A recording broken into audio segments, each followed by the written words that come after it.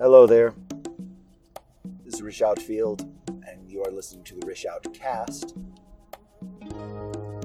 And darn it, I've got a cold.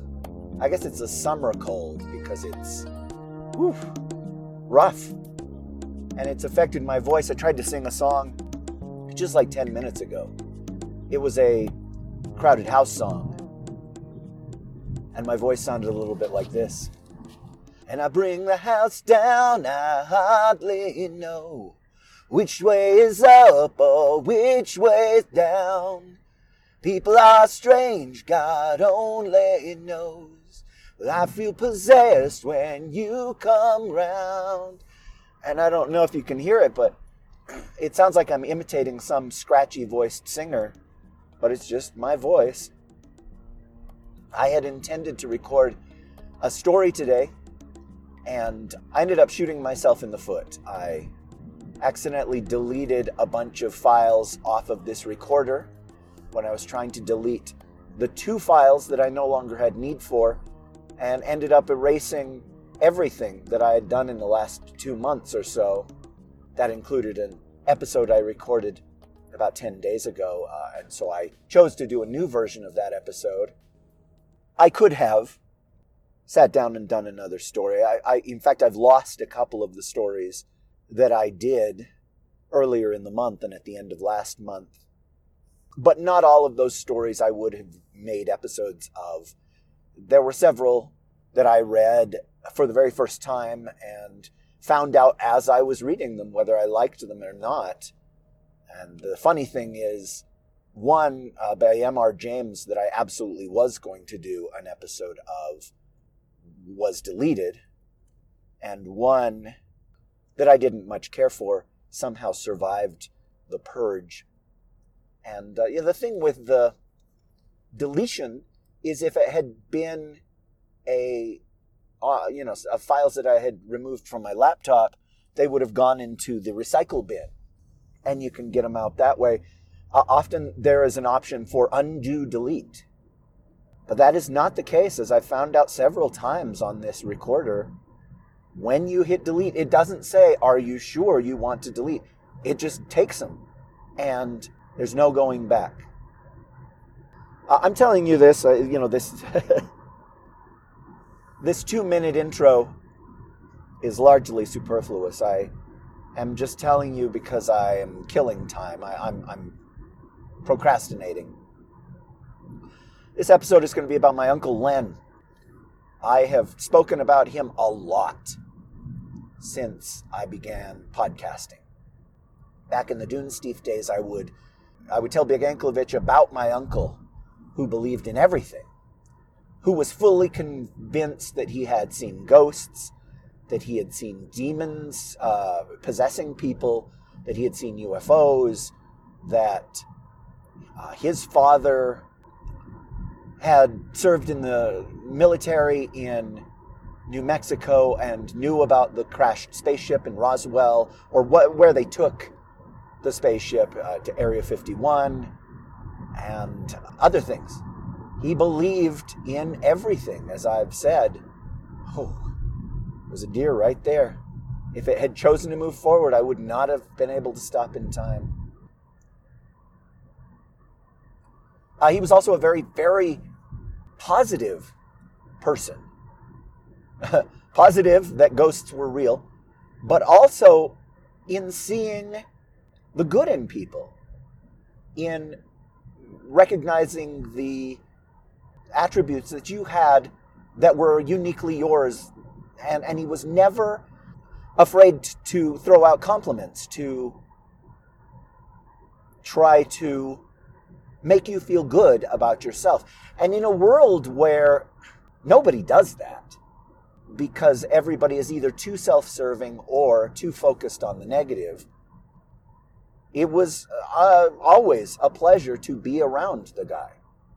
Wow, that story you wrote was so great. Or the voices you did on that were so perfect. There was an episode of Campfire Radio Theater that I did a couple years back, where I was an old man in an English pub telling about an experience I had had in my youth. And I did this voice through the whole thing, doing all the dialogue and telling about what I had found. And I was really thrilled that they had picked me to do that voice, although I think I may have auditioned. They'd said, is anybody able to do an old, English guy? But Uncle Len said, I didn't even know which one was you. And then when I got to the end and they said, Rish Outfield, I went back and I listened to it again, and I couldn't figure out if it was really you or not. That was such a compliment, and it made me feel like I knew what I was doing, like I was talented. A lot of times I believe that I'm good at what I do, and sometimes in order to push myself, in order to improve, I have to believe that I am better than everybody else, that nobody else would work as hard on this audio drama as I am. You've heard me talk about it before, that somebody will send me something and it says that the character lets out a blood-curdling scream. And I always go, oh, okay. Shoot, it's a shame I'm recording this so late at night, because it doesn't even occur to me not to do a real blood-curdling scream, to just give it my all. And Len was somebody who would pick up on things like that. He loved my writing and would talk about it to other people and said, oh, my nephew wrote this story for me about this old guy who runs into a vampire kid up in the woods.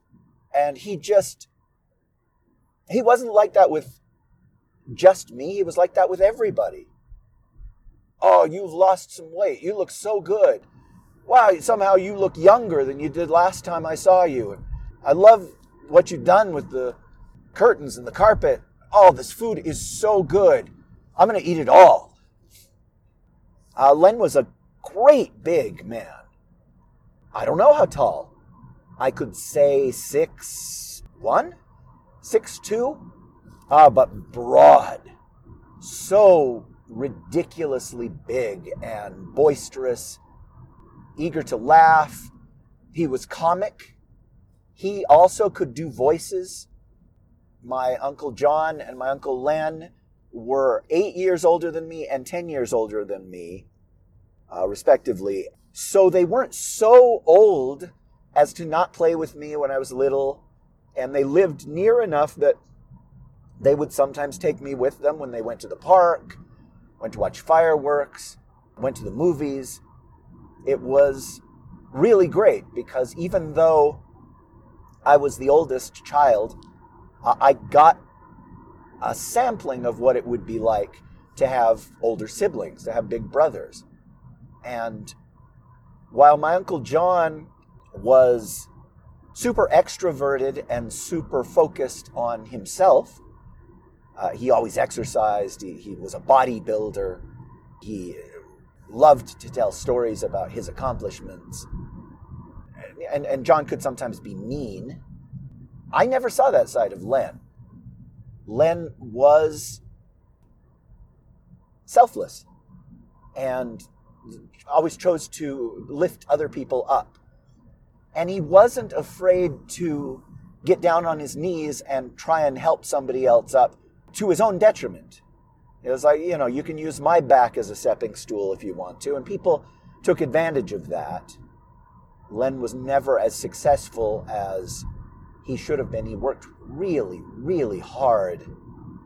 And in that way, I've never felt like I was like him. But he and John were both comedians, and they both did funny voices. Len was excellent with sound effects. He would make noises all the time when I was a kid, and I could never replicate what he did with the sound. And he had a child voice that he could do, where he would pitch up his voice, and he sounded like a kid. It wasn't something that was, affected, sped up or anything like that in post-production. He just was able to do it. And I've never been able to. A lot of times in my audiobooks, I will have a child character and I will do their voices, and I think I do a fine job, but it's never going to make somebody say, wow, it sounds like he actually brought a kid in to do that part. With Len, it did. And it was often really hilarious because he would have somebody that sounded like a 7-year-old say things that a 7-year-old shouldn't say, and that was amusing. I talked about him a lot recently, and in the August to August episode, which came out in September, I talked about helping him move, I think, and there was something, I can't remember what it was, where I talked about him specifically. He had worked construction, and because he was big, he was always given the hardest jobs, the heaviest loads, and he was insanely strong. I remember just a couple of years ago, my nephew and I went to a swap meet, and there was this great big fish tank. So big that I had real difficulty carrying it. And my nephew wanted it, and so we bought it, and I was lugging it as hard as I could. And Len, who had a bad back, so bad that he had a handicapped sign on his car, said, well, let me take it the rest of the way. And I said, oh no, Len, it's really heavy. Just give me a minute to rest, and then and he grabbed it, and he carried it with one arm, just over his shoulder, like it was nothing. Anyway, a few years back, he got hurt on the job, and he fell, and he hurt his back badly, and he told the story of everybody else had gone home, and it was up to him to clean up the site, and he fell, and he couldn't get back up, and he just lay there in agony. And finally he was able to get his cell phone out and call for help, but he was not able to do construction after that. And to hear him tell it, he never had a pain-free day after that. And there would be times when he was just in agony, and you could see this glazed look on his face, and there would be other times when it was sort of just in the background, a discomfort. He really struggled with that, and I suppose I talked about this on the, what was that story called? Who Can It Be Now? He did have a stretch where he liked the painkillers a little too much and struggled to get himself off them, wean himself from the opioids. And him talking about that helped inspire that story, which I always thought was a pretty good story. And I of course, I mentioned this in that episode, but I sent it into an anthology of stories that took place in the Rocky Mountains, and I lost. Sorry, it was rejected. And that's fine. Everybody has rejections. But I just felt like it was pretty good. But they could have had other stories that were like it, or it could have been derivative of other stuff.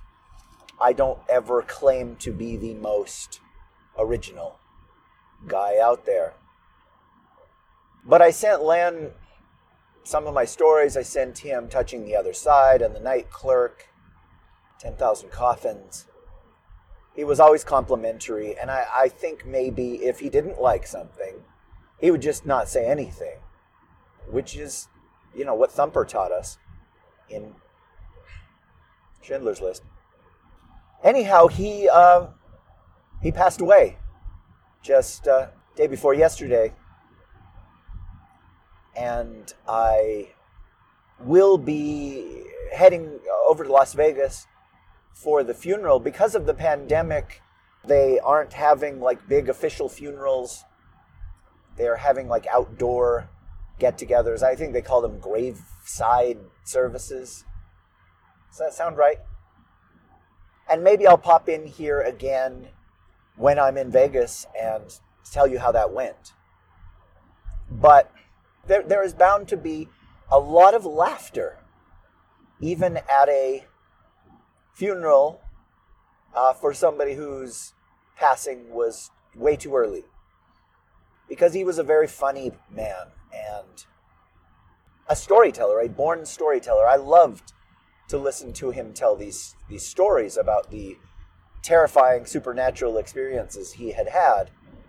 And I remember saying on the Dunesteef multiple times, I'll bet there were 5 different episodes where I said, if I had had all of the experiences that my uncle claims he has had, I would be in an institution, in a suit that ties up the back.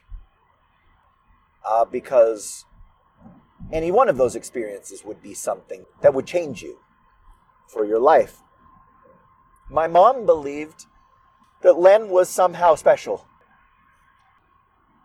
Supernaturally, like he had a gift, like somebody in a story or in a movie that was touched by whatever touches people in this manner, so that he was able to see things that other people weren't able to see, and conversely, he drew the attention of presences and beings and such that other people did not.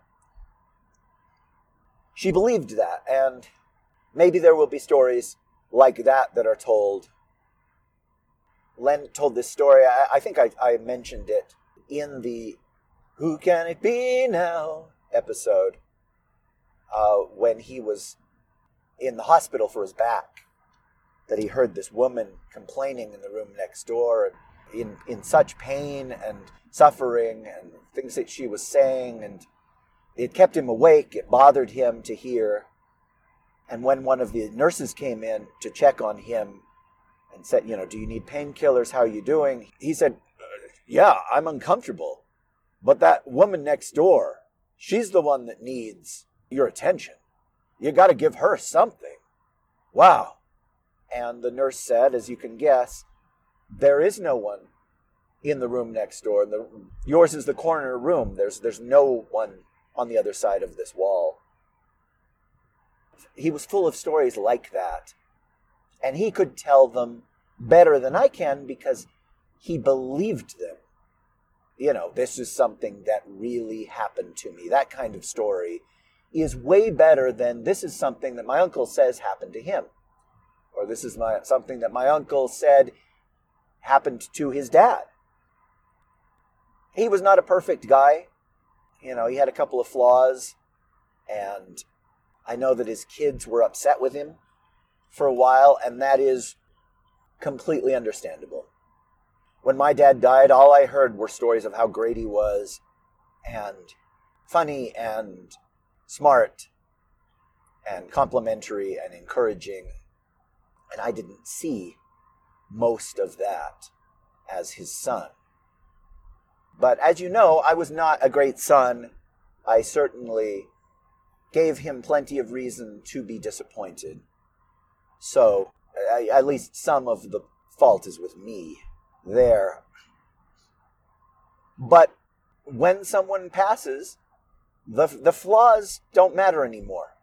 You can shrug them off, because that is all in the past.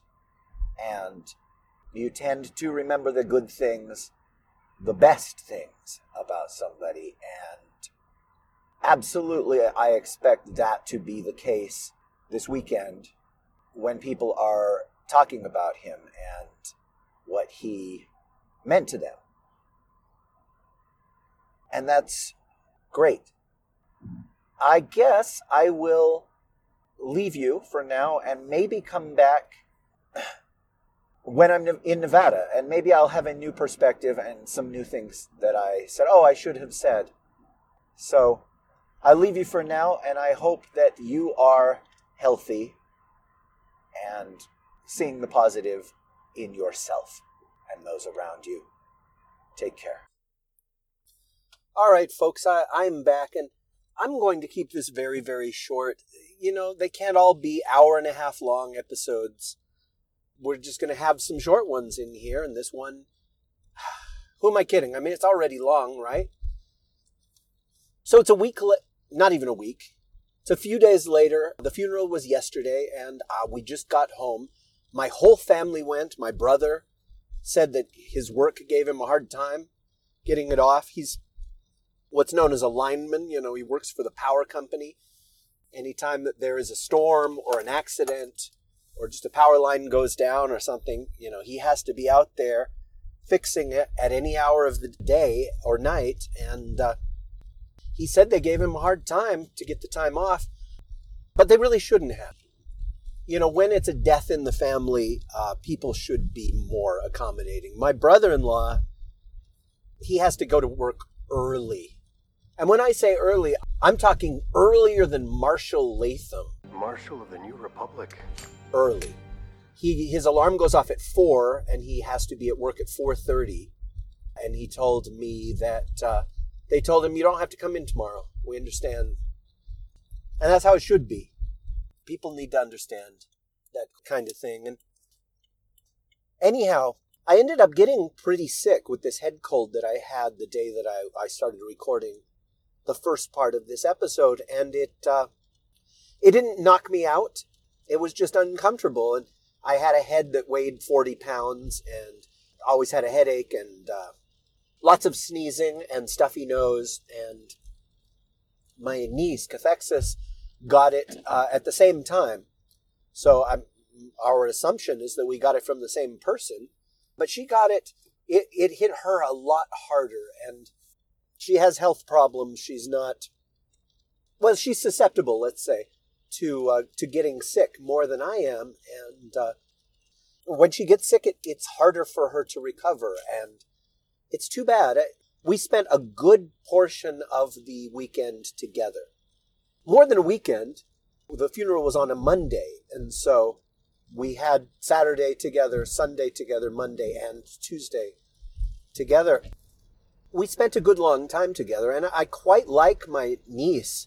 But boy, she's really gotten an attitude. It's been funny. And it's hard for me to tell if she's joking or not. And it makes me wonder if part of the reason that I always get fired from jobs or have no friends is because it's impossible to tell whether I'm joking or not. I've always felt like it's been my fault that I don't know when the time has come to not joke. But yeah, she was telling everybody what a terrible uncle I had been when she was little and how I would always beat her. And I was like, haha, that's funny. But then she'd say it again and again and again, and she'd say things that I would do to her. Like hit her with a belt, hit her with a stick, hit her with a cooking spoon, a wooden spoon, until the spoon would break. And after like the third or fourth of these jokes, I started to think, what if people believe her? She has an acerbic sense of humor, and it seems to be a new thing with her. I guess, she's a grown-up now. Her personality was always developing, and now she has decided who she is. And that's somebody that has she's got a... Cathexis has a wicked tongue, Senator. Like you. I also got to know her boyfriend a lot because he came with us. Stayed in the same Airbnb that we stayed in, and we drove together. I found out that he and I have a couple of things in common, like he really loves Ender's Game, the book. I thought that was neat. But the thing that I wanted to say was a bunch of people came out for the funeral, including some of my relatives from California that I don't see all that often. And I can't imagine that they knew Uncle Len well enough to make such a long trip. But I've no doubt that they loved Uncle Len well enough to take time off and make a trip like that. My cousin Jonathan flew his entire family in to Las Vegas, and that's got to cost a ton of money. because he's got 5 kids. I think that is a testament to how beloved my uncle was. And the funeral was unlike any funeral I have ever been to, because he died young, but everybody went on and on about how great a dude he was and how generous he was and how funny he was, how spiritual or deep in some way. I've told you that, and now I can't remember what I said in the first half of the episode, but I can cut this bit out if I already talked about it. I know I talked about the fact that he believed in everything, but he seemed to have a connection with the supernatural or connection with otherworldly forces and that sort of thing. And people would bring that up and talk about experiences that they had had and how much of an inspiration he was to them. And one of the things that was wonderful about Len was he was always willing to help anybody with their problems with money. You need somebody to help you move, or you need somebody to pick you up at 5 o'clock in the morning because your car broke down. Sure, I'm on my way kind of thing. It was like, and this is going to sound a little bit like a bad analogy, but it felt like we were at the funeral of a superhero. And people would stand up and say, I'll never forget when Green Lantern saved my family from the Sinestro Corps. I'll never forget when Daredevil pulled my family from a burning car right before it exploded. I'll never forget when Superman saved the entire plane that we had been on, and it was going to crash, and there he was, and we didn't need an engine to land safely. It was that kind of story where people would talk about this, and one of them talked about being homeless. And Len found out about it and said, you can come stay at our house. We'll get you some clothes and we'll get you some food and you can stay with us until you get back on your feet. And those were the kind of stories that were told about him. I was one of the first people to say, so what they did was that they had a regular funeral with singing and a eulogy and pallbearers and prayer, that kind of thing. And then after that, they had sort of a gathering, a much more informal thing, where they played a video that my aunt had put together with some of his favorite songs and all of the photographs that people sent her. And she had said, I need these photos by midnight. And I went through my folder to see what photos I had of him, and I found 2. And by the time I sent them to her, it was like 12:45. And she sent me an email the next morning saying, thank you, but my 2 pictures were not part of the collage or the slideshow presentation. So I guess she wasn't kidding about the midnight thing. But they showed that collage, and it was a lot of pictures of him with his family, him when he was a boy, him with his brothers and sisters, and then him as an older guy just in the last few years. And it was set to all these songs that he loved, which I think is great. I thought it was just awesome. And then they just had an open mic and people could say whatever they felt like saying. And I was, I think, the second person to stand up. My uncle, another of my uncles, had given me a poem, and he said, would you read this at the funeral? And I said, I'm not a part of the funeral. And he was upset that I hadn't read it. And we won't even go into that. I'm not going to talk about that. It was one of the only dark clouds over the whole day. But I got up second and talked about how my uncle always saw the best in people. And in this world that we live in right now, it's super easy to be down on yourself, to criticize yourself and say that there are all these things that I don't like about me, and even easier to point that out about other people. But he was not that way. He always wanted to make you feel good about you. He always wanted you to know that you were appreciated, that he could see the things that were cool about you. And even if you are not an attractive person, he would be like, oh, Rish, your hair looks great, man. Oh, wow, I love that haircut, kind of thing. He would compliment your looks. He would compliment what you were wearing. And then whatever talents or, oh, you're singing. It's just, oh, I wish I could sing like that. And I said this, in fewer words. And afterward, his sons came up to me and said, that sounded so much like my dad. And I hadn't realized, but I had done my impression of him. Where he's like, oh, your hair, I wish I could sing, that kind of thing. I hadn't realized that I had done that, but they appreciated it. Then I read the poem for my uncle, Ali, that he had wanted read at the funeral. And I found out after, when he tried to stand up and say something, that the reason he couldn't do it himself is because he was too emotional. And I get that. There were people who were weeping, but there were also people who were laughing. And that doesn't seem like something that you get at a lot of funerals, and especially if somebody did not live to be old. It seems much more tragic. But with his funeral, it was a celebration. It was a celebration of his life and of what he had meant to them and his example and the good times they had had. And I loved that. I had taken it upon myself to record the funeral in audio for everybody.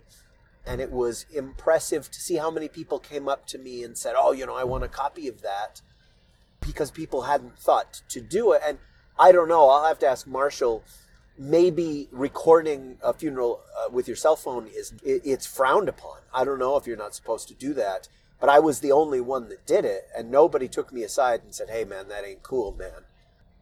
But everybody wanted a copy of it, and that was really cool to be able to facilitate that. I transferred the file last night and made an MP3 of it and cut out a couple of the parts where, like, the podium, I guess the podium was automatic so short people, the podium would go whip, whip, whip, whip, whip, whip, whip, whip, whip, to go down, and for tall people it goes, I cut out some of that stuff and got it down to almost exactly an hour. It was like an hour and 12 seconds long. And I considered going in and finding a couple more spaces in between speakers and stuff so I could get those 12 seconds cut out, but I didn't do it. But I made an MP3 of it, and people were able to come to me for that. And so I felt useful in that small way. Anyhow, this is a lot of personal talk. And I understand if you don't want to hear this. The episode I did about the death of my father, I've never gone back and listened to. And, here's the thing that is kind of interesting, is that Len's funeral was 5 years to the day that my dad died. Nobody acknowledged that. I mean, it's not like, it's a holiday or anything like that. But he died 5 years ago yesterday, and that's when the funeral was. And in the montage of photos, I saw a couple of me, like one when I was this gawky, like 11-year-old kind of thing. And then there were a couple with my dad in them.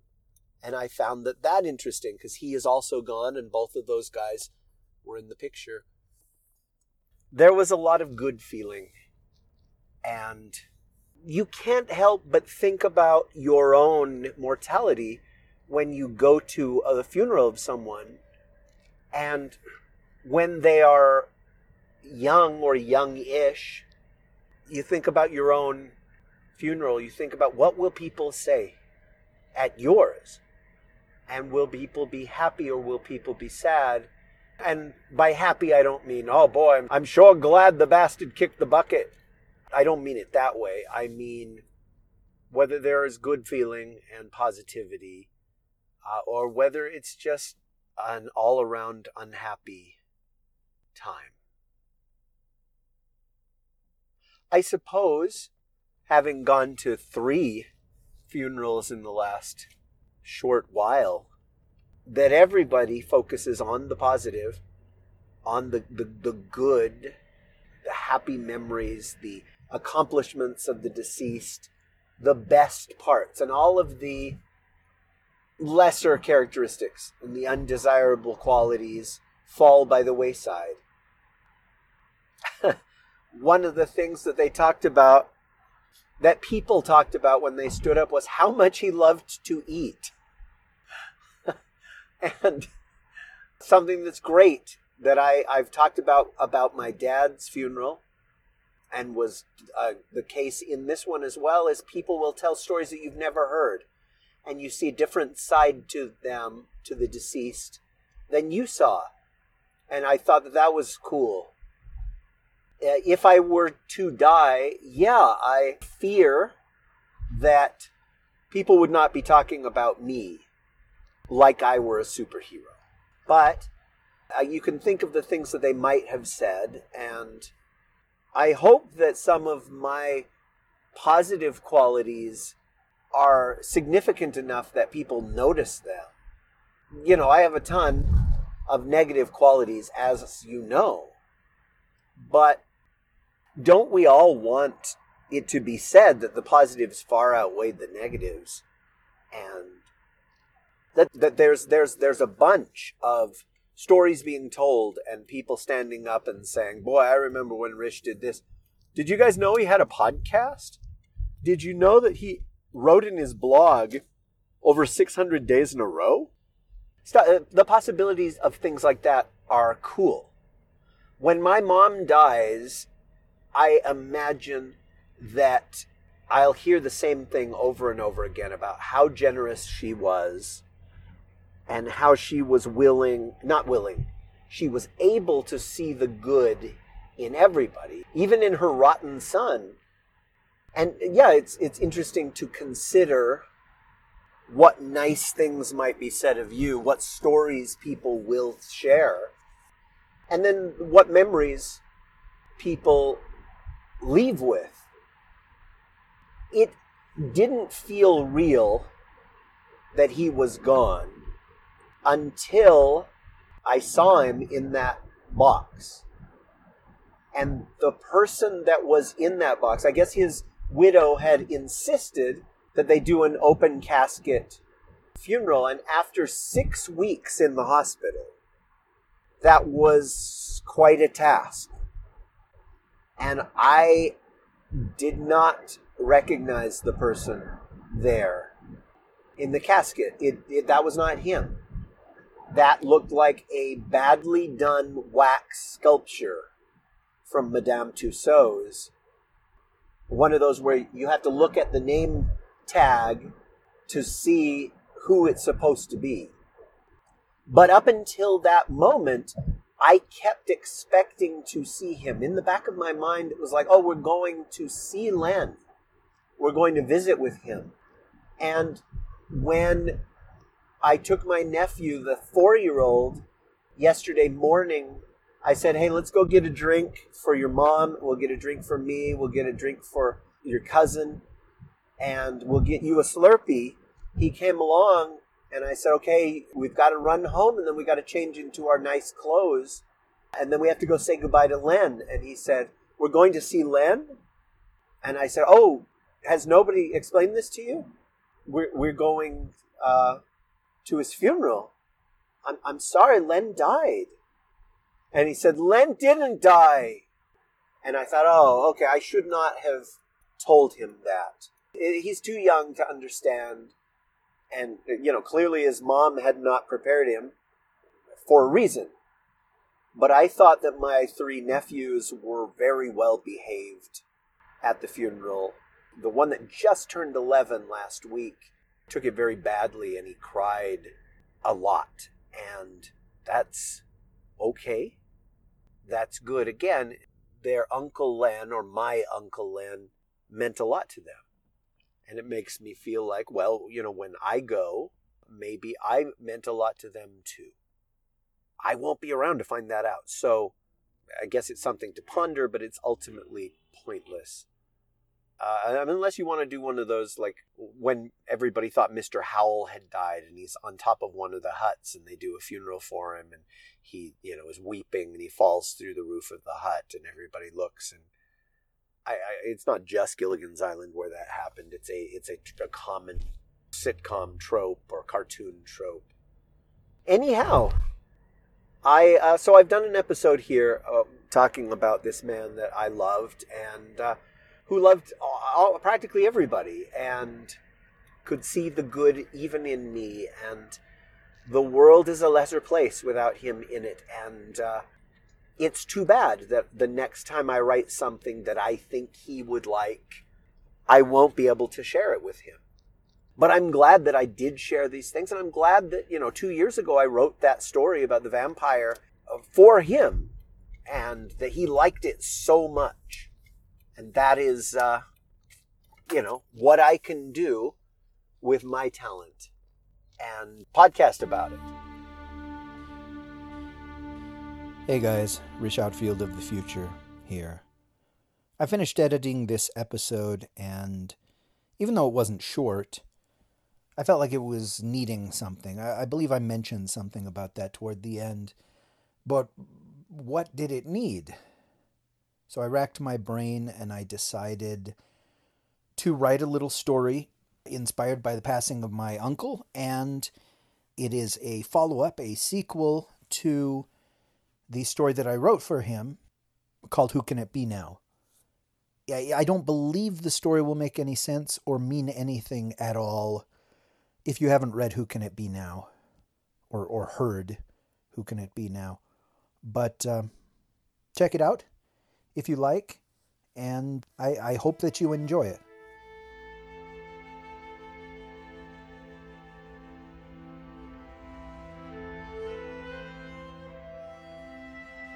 Here with My Childhood Friend by Rich Outfield. The cemetery was unsurprisingly quiet. The sign posted at the gate said that it closed at sundown, and this late in the year, that was pretty early. No one was around. No people, anyway. Alicia was aware of other things in the graveyard, though. Over a dozen rodents, 31 birds of 6 different species in various trees, a cat at the base of a maintenance shed 20 yards to her right, 74 rodents of different sizes, and over 3,000 worms at a range of layers beneath the earth.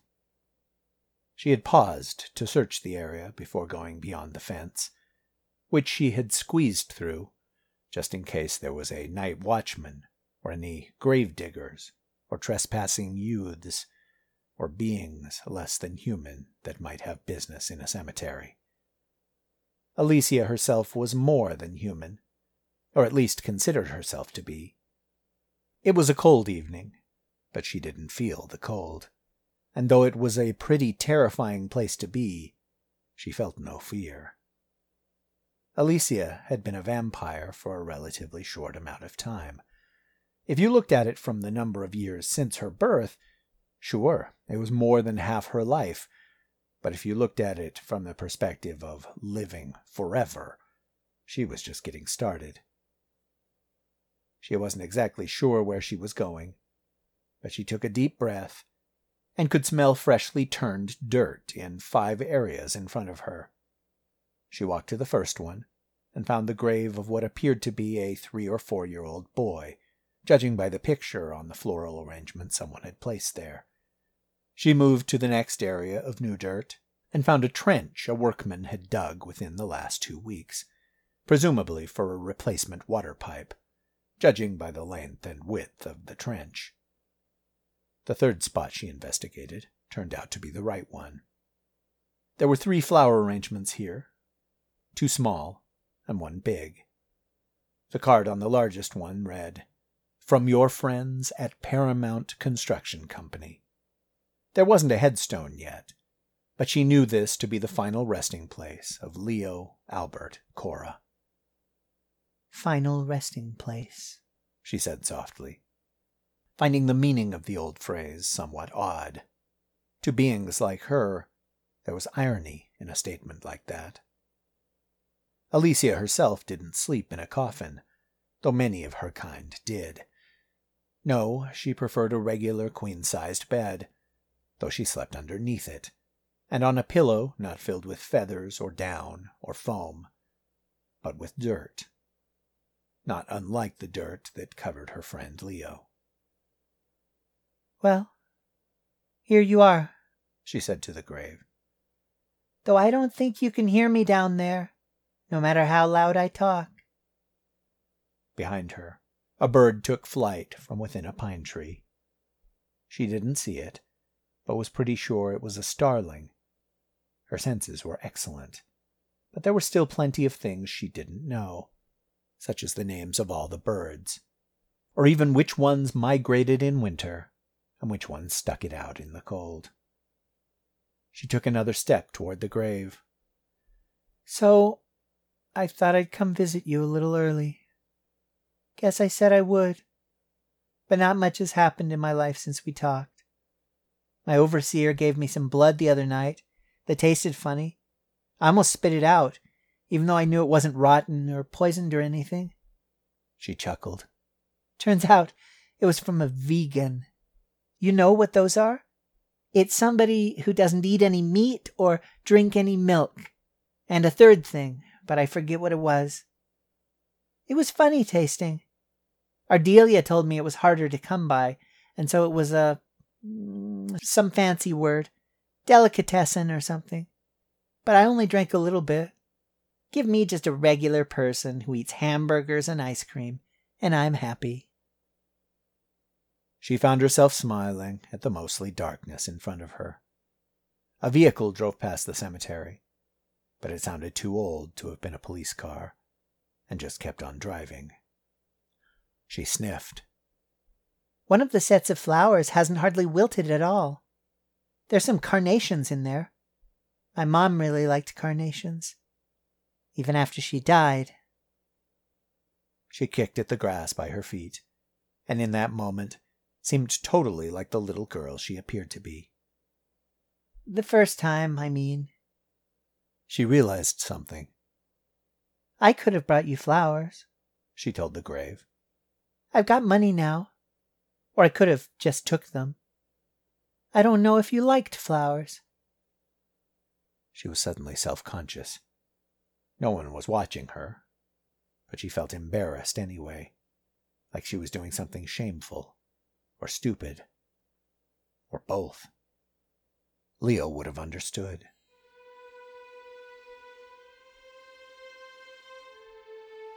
Visiting hours had ended nearly 3 hours earlier, but there were still non-sick people milling about, including, as far as Alicia could tell, 3 healthy, living children.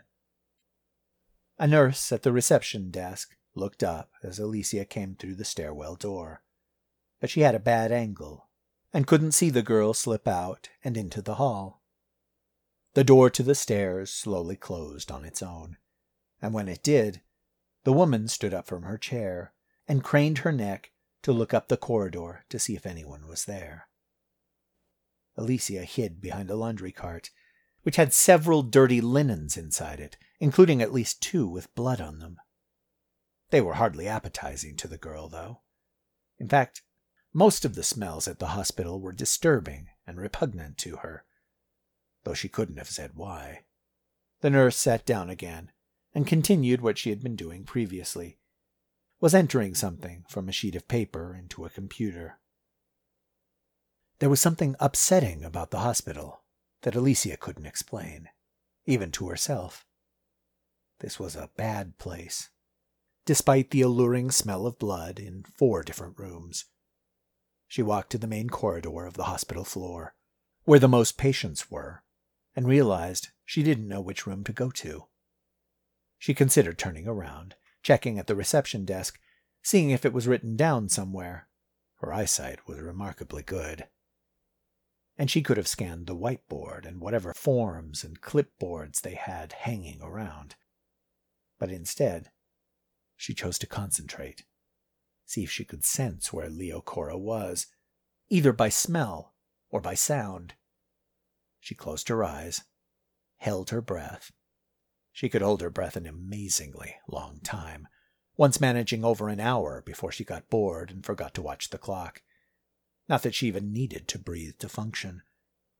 And waited. She heard conversations, televisions in rooms. A janitor with earbuds was listening to sad Spanish music. An old woman was coughing. Beneath that, she could hear heart monitors, people eating, someone crying softly in the opposite hall, and a female voice praying in the room 2 doors away from her. A sound that disturbed Alicia as much as nails on a chalkboard in a cartoon. And remarkably, the voice of another vampire down below her, in the basement level, whispering, "You don't see me at all," over and over to someone. And then she heard a whistling, unhealthy breath coming in and out, 6 rooms up on her left. That was Leo, she knew, even without hearing him talk. She stepped up to that room, but before she got there, she doubted herself and her abilities. How could you know someone's breathing, especially when it was wet, dying breathing like this? She paused outside the door and looked at the chart in the rack outside room 308. It said, Cora, sure enough. She put her hand on the doorknob. "Hey there," a male voice said, in that way that adults speak to children or dogs. "What are you doing up here?" She turned. It was a young guy, not a doctor. That word they had for boy nurses, carrying a tray of half-eaten food on it. He was not smiling, but not frowning either. Me?" she asked, and there was nervousness in her voice, which did not please her. For over 10 years now, Alicia had been part of the vampire enclave and had nothing to fear from human beings. But she had watched her mother die, for the 2nd time, at the hands of people like this man, and she felt what she felt. "I'm supposed to say goodbye to my grandfather," she said in a more childish voice than she usually possessed. "I see. But it's time for your grandpa to rest now." Alicia knew she should simply disappear. Just not be there anymore, and let this guy think he'd fallen asleep or imagined her or something. But maybe there were cameras installed, in the halls, running in all the significant rooms. She couldn't fool a machine. And she should already have done so, if she was going to perform her personal vanishing act. She'd wasted enough time already. "Not yet," she said, half an argument, half a plea. The man raised his eyebrows to her, like he was her teacher and knew she hadn't been listening in class. "Is your mom or dad around?" "Yes," she lied, but didn't know what to say to the guy to get him to. There was another vampire, somewhere in the building, and he was doing that thing that her kind could do to their kind. She had tried it a few times in the past, and it had never worked. She'd once tried to get a skateboarder to forget he'd seen her, but he had laughed at her attempts, and she'd had to open his throat. That was probably not an option here. "I'm going to say goodbye to him. He's very sick." The orderly, that was the word, glanced at Leo's chart on the wall, and shook his head. "He's been sedated. Do you know what that means?" He didn't wait for her to answer. "That means he's already asleep. If you—" "He's not asleep," she protested. "I can hear his breathing." Even as she said it, she could hear the tone of her own voice, like a little baby, a child that wasn't able to take care of herself or make her own decisions. Helpless. "What's your name?" asked the man, and there was authority there. He was bigger than her, smarter, and she wouldn't be able to argue with him or convince him. She was supposed to be there.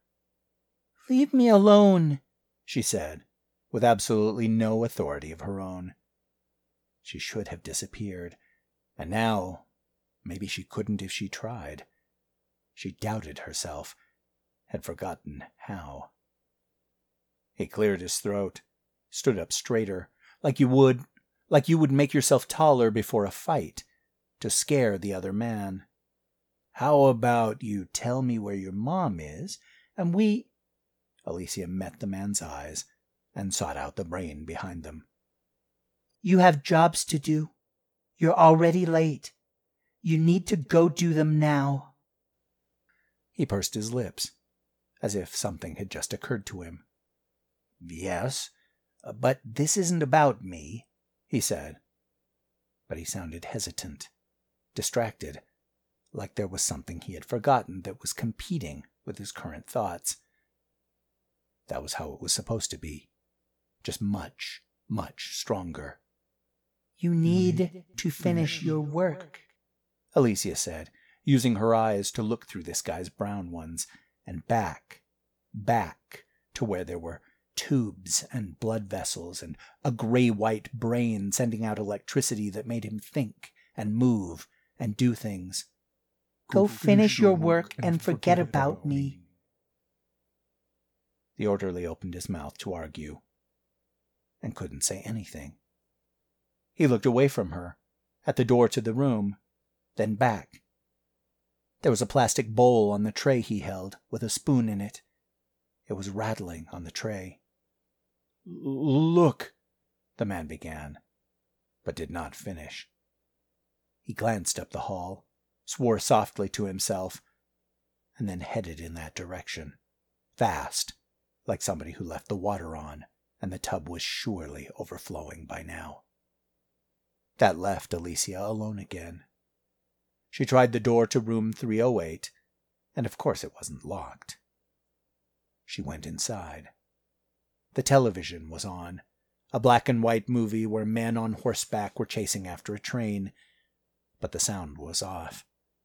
Muted, that's what they had called it, back in her other life. Leo was in the bed, not looking at the TV, but looking at her. He was not asleep. He had a tube in his nose, and his hair was all white.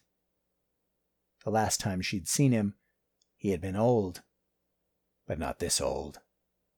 He seemed to have gotten smaller, too, almost the size of a kid himself, while she had grown more than an inch in the past 7 years.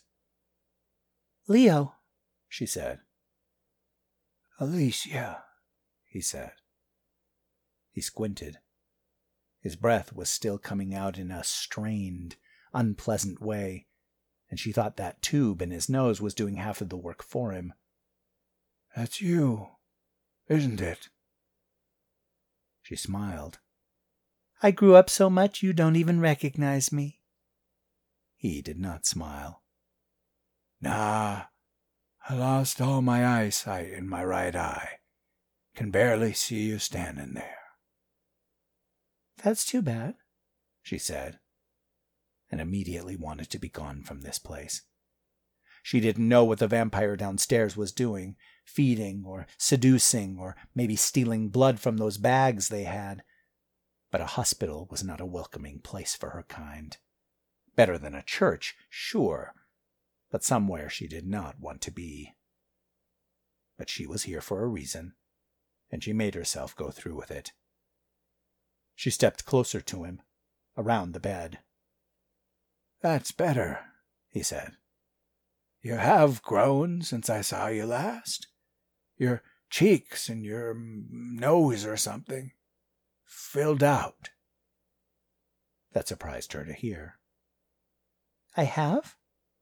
She glanced at the mirror on the wall, but of course couldn't see herself in it. Old habits were hard to break. Oh, sure. I'd say you could pass for 7 or 8, maybe 9 if you wore glasses.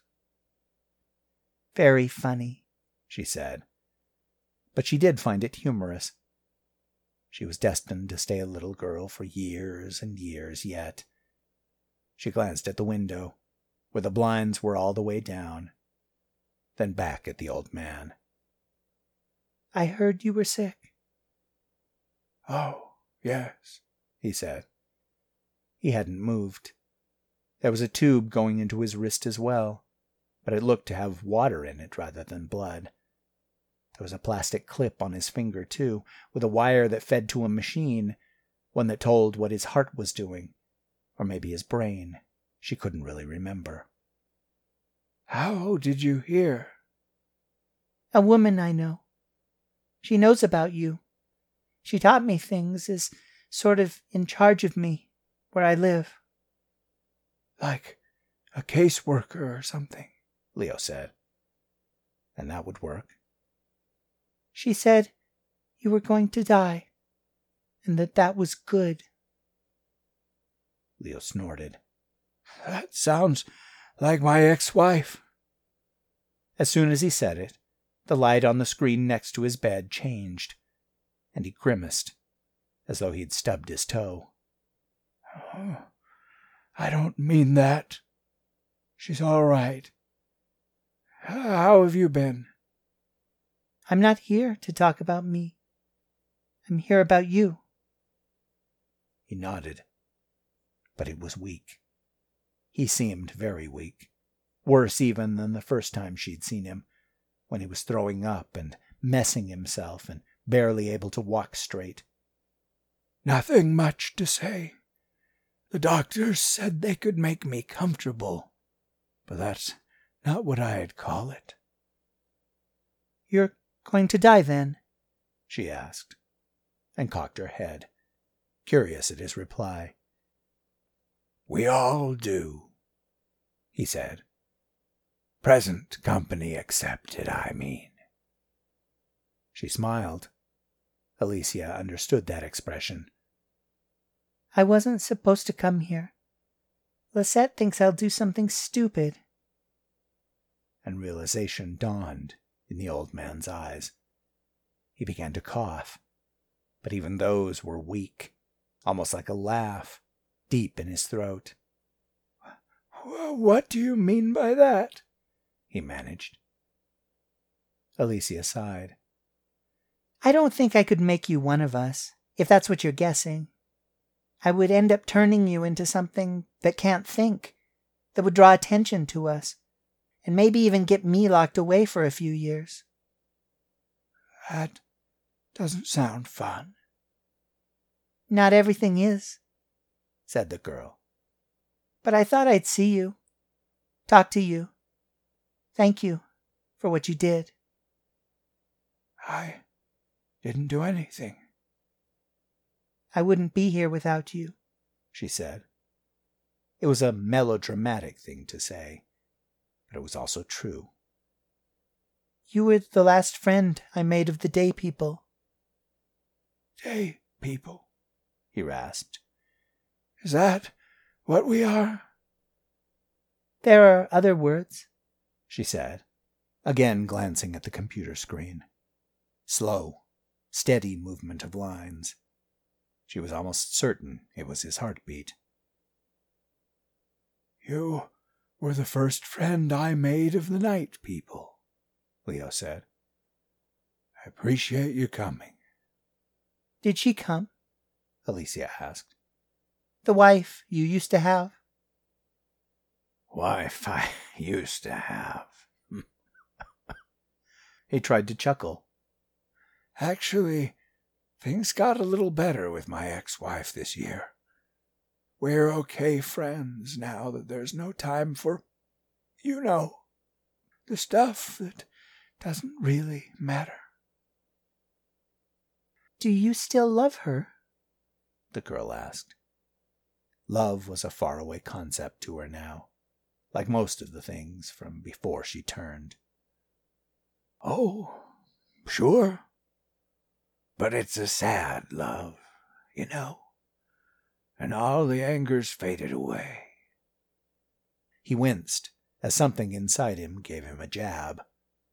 It took him a moment to find her again in the room. Well, nearly all of it. He winced as something inside him gave him a jab. Good, she said. Sometimes when I get angry, it doesn't go away all night. Sometimes not until I do something about it. He glanced away, at the silent television, where a cowboy was standing in a saloon with another cowboy, both of them trying to get the attention of a pretty barmaid. Alicia decided not to elaborate. Will you die tonight? She asked, no longer familiar with the concept of tact or sensitivity. Don't rightly know, he said, considering the question, independent of its rudeness. I was feeling pretty low an hour ago, but they stuck me full of something that numbed most of that.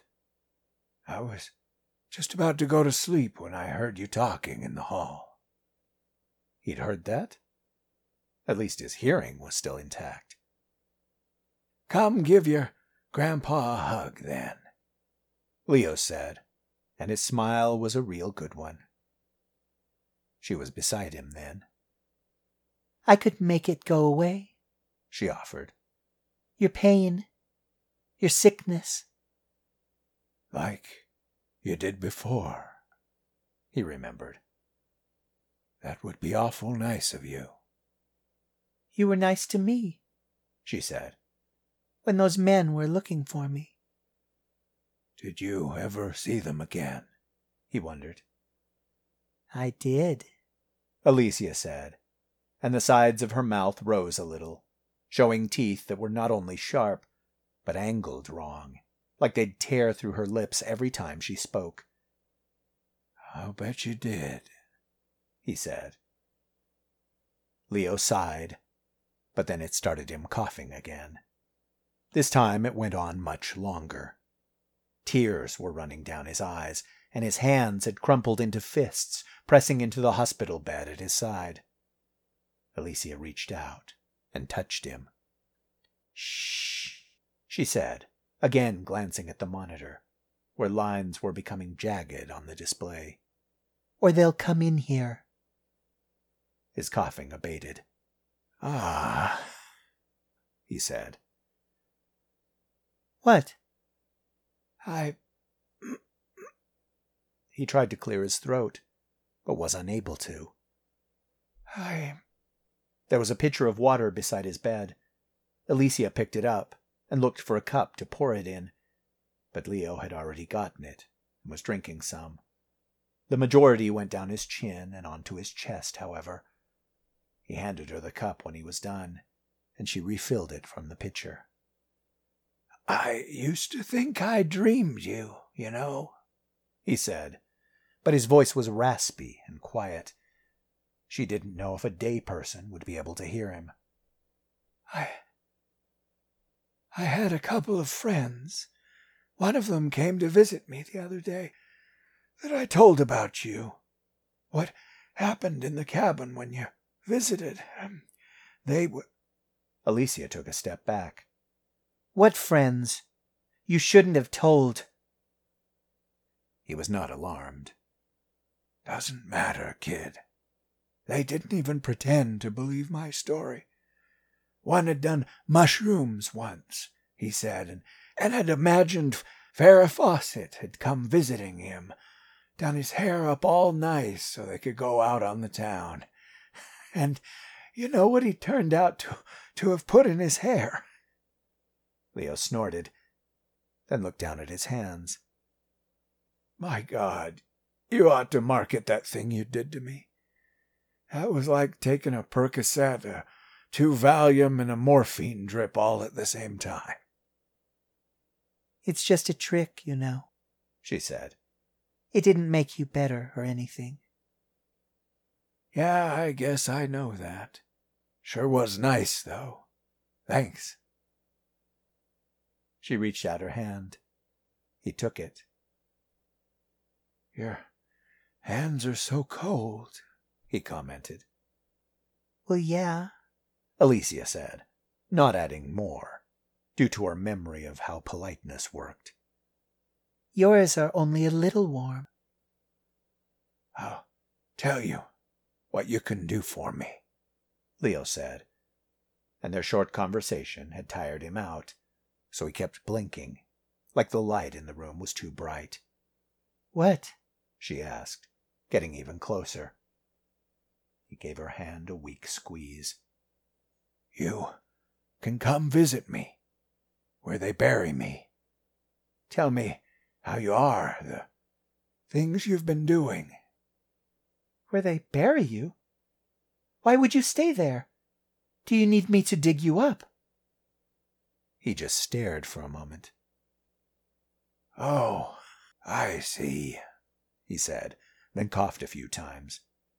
There were tissues beside his bed, and she wiped his mouth with one. No, kid, my body'll be down there, like a regular person. Just visit my grave and pretend I can hear you. I don't want to do that, Leo, she said, and something very close to emotion was under the surface. You shouldn't have to die. Let's just agree to disagree, all right? He said. Just come to my grave and maybe I'll be able to hear you. You'll for sure be able to hear me if you're in quickened down there. Just give me some time. I think I can find the way to change you. He cleared his throat, and his brows furrowed with the effort of the action. Oh, that's not for me, kiddo. She got much closer to him, close enough he could smell something unpleasant about her, and she surely could smell the sickness on him. But you wouldn't have to feel pain any more. Not ever.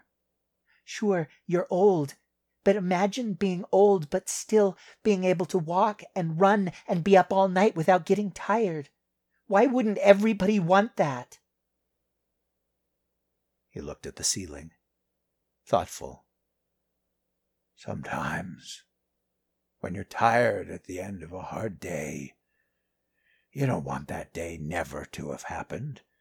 You just want to rest now that it's done. Alicia didn't understand a word of that. He was on pills, or not thinking right because of sickness, or mortality, or stupid human religious ideas. If I could make you like me, wouldn't you want that? She asked. He nodded, not in answer, but in contemplating her question. It is tempting, in a way. It's been years, but you're still a little girl, while now I'm an old man. She didn't bother to tell him that he had already been an old man when they first met. I couldn't make you young, though. You'd be like you are now, just for another, 100 years. Not forever. Another 100 years seems like a long time, Leo said. Alicia let go of his hand. Her eyes got a little wider. She hadn't looked much like a child this whole time, but now she came pretty close. I could get someone. I know people that might come, that might change you, if I promised to do stuff for them. He waved at the air with a twisted, shaking hand. No, don't bring it up again, please. She shook her head. Why can't you understand me? What I'm telling you? I do understand you, Alicia, he said, and he certainly seemed to. But it's enough that you came to say goodbye. I appreciate that, and that you took the pain away. It will come back, Leo. Yeah, I know, he said. Why don't you go to sleep? She asked. And she didn't intend to influence him. It had just been a suggestion. That sounds nice, he whispered. And Alicia realized he understood sleep as something different. something permanent.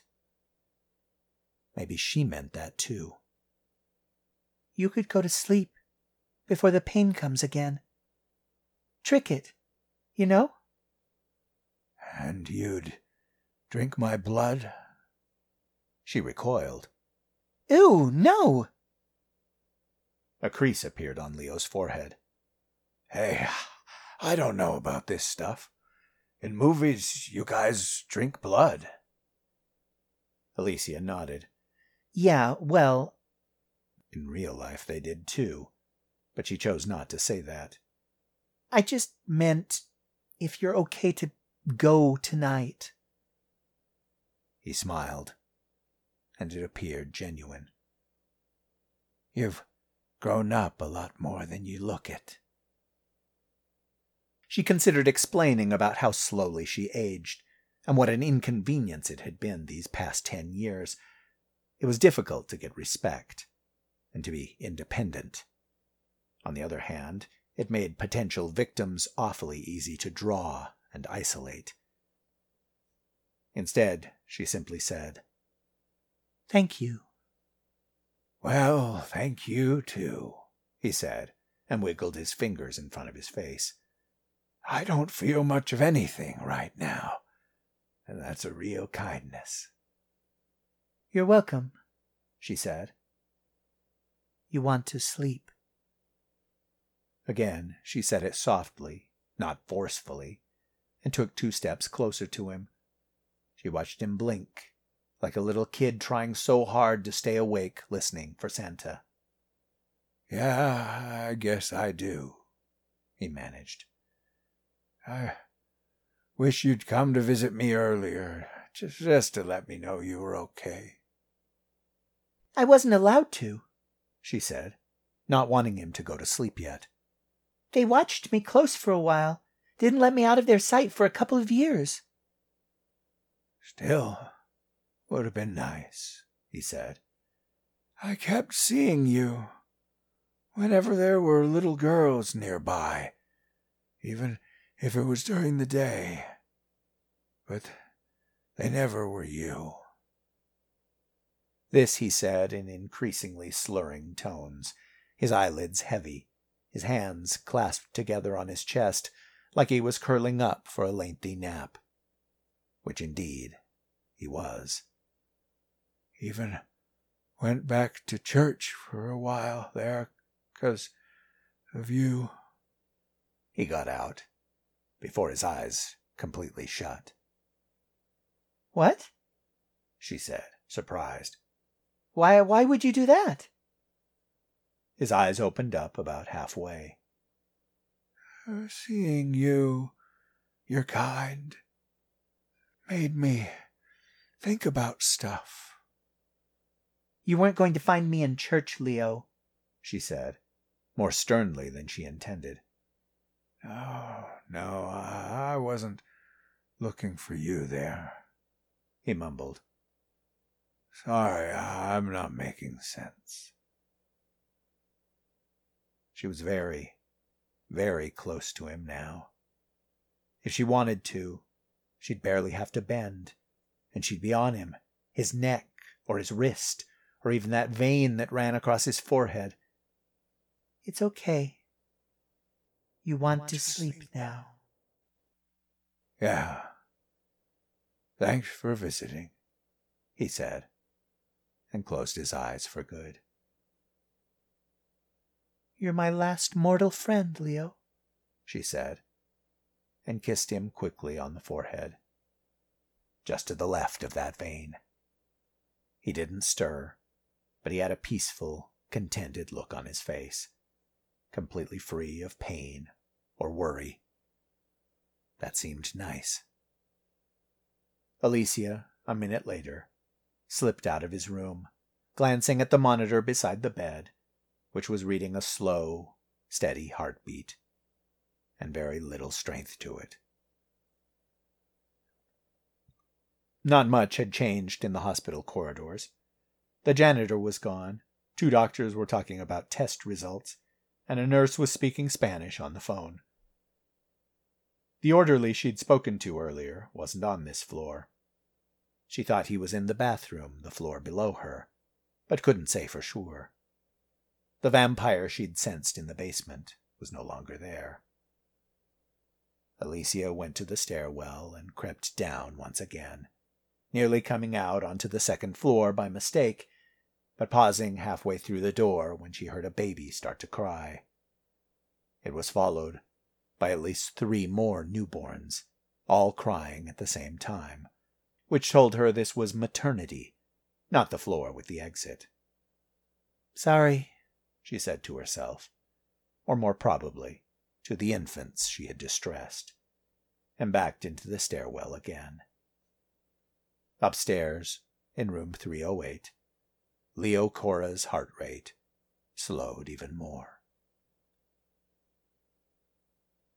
Now she was in the cemetery, by herself, standing above Leo's grave, and wondered what the point of it was. No, I should have come visit you, like you said, she decided. Just to talk, to see how you turned out. A bird flew by overhead and banked sharply when it noticed her there, flying quickly back the way it had come. Better safe than sorry, you know. Alicia watched it go, then faced the turned earth and flower arrangements again.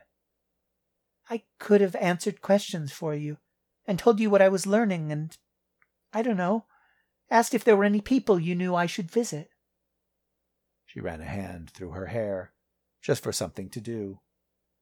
She felt self-conscious to be standing there, talking to a dead man, and not even the kind of dead man who could answer back. Anyway, maybe I can tell you now what's been going on in my life. She snorted. My second life, we sometimes call it. This could be a place I go when I want to be alone, but not feel lonely. Is that all right with you? Leo didn't answer. She knew he was down there, almost directly beneath her feet, but she didn't sense anything coming from him. No movements or thoughts, or even a presence. Alicia was surprised when moisture moved down her cheek. She wiped it away, assuming it was rain or blood. But it was tears, something she hadn't produced in a good long time. She hadn't thought she was capable of that anymore. Shouldn't have been able to, really. Huh. I'll take that as a yes, she said to the night. The end.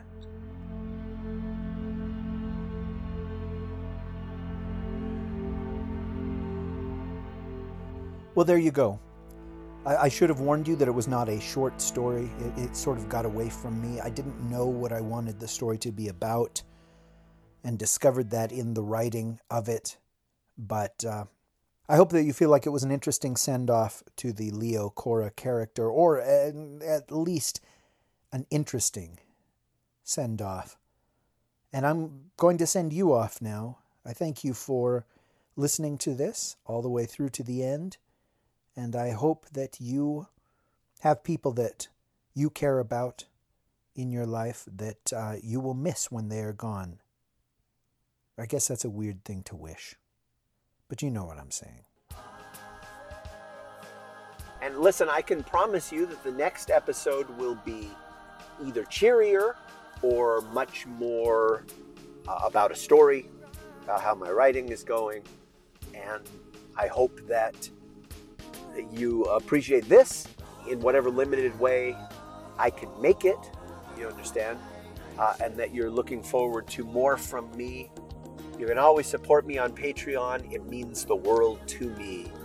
It's a little bit like my uncle saying, I like your haircut. You're not as ugly as you think that you are. And we can always stand to hear a little bit more of that. I've been Rish Outfield. Take care. The podcast you have just listened to was produced under a Creative Commons, non-commercial, no derivatives license. Share it while you still have the chance. The music in the show was by Kevin MacLeod over at incompetech.com. And remember, there's a Patreon page out there if you'd like to throw $1 or $2 my way. I must be dreaming.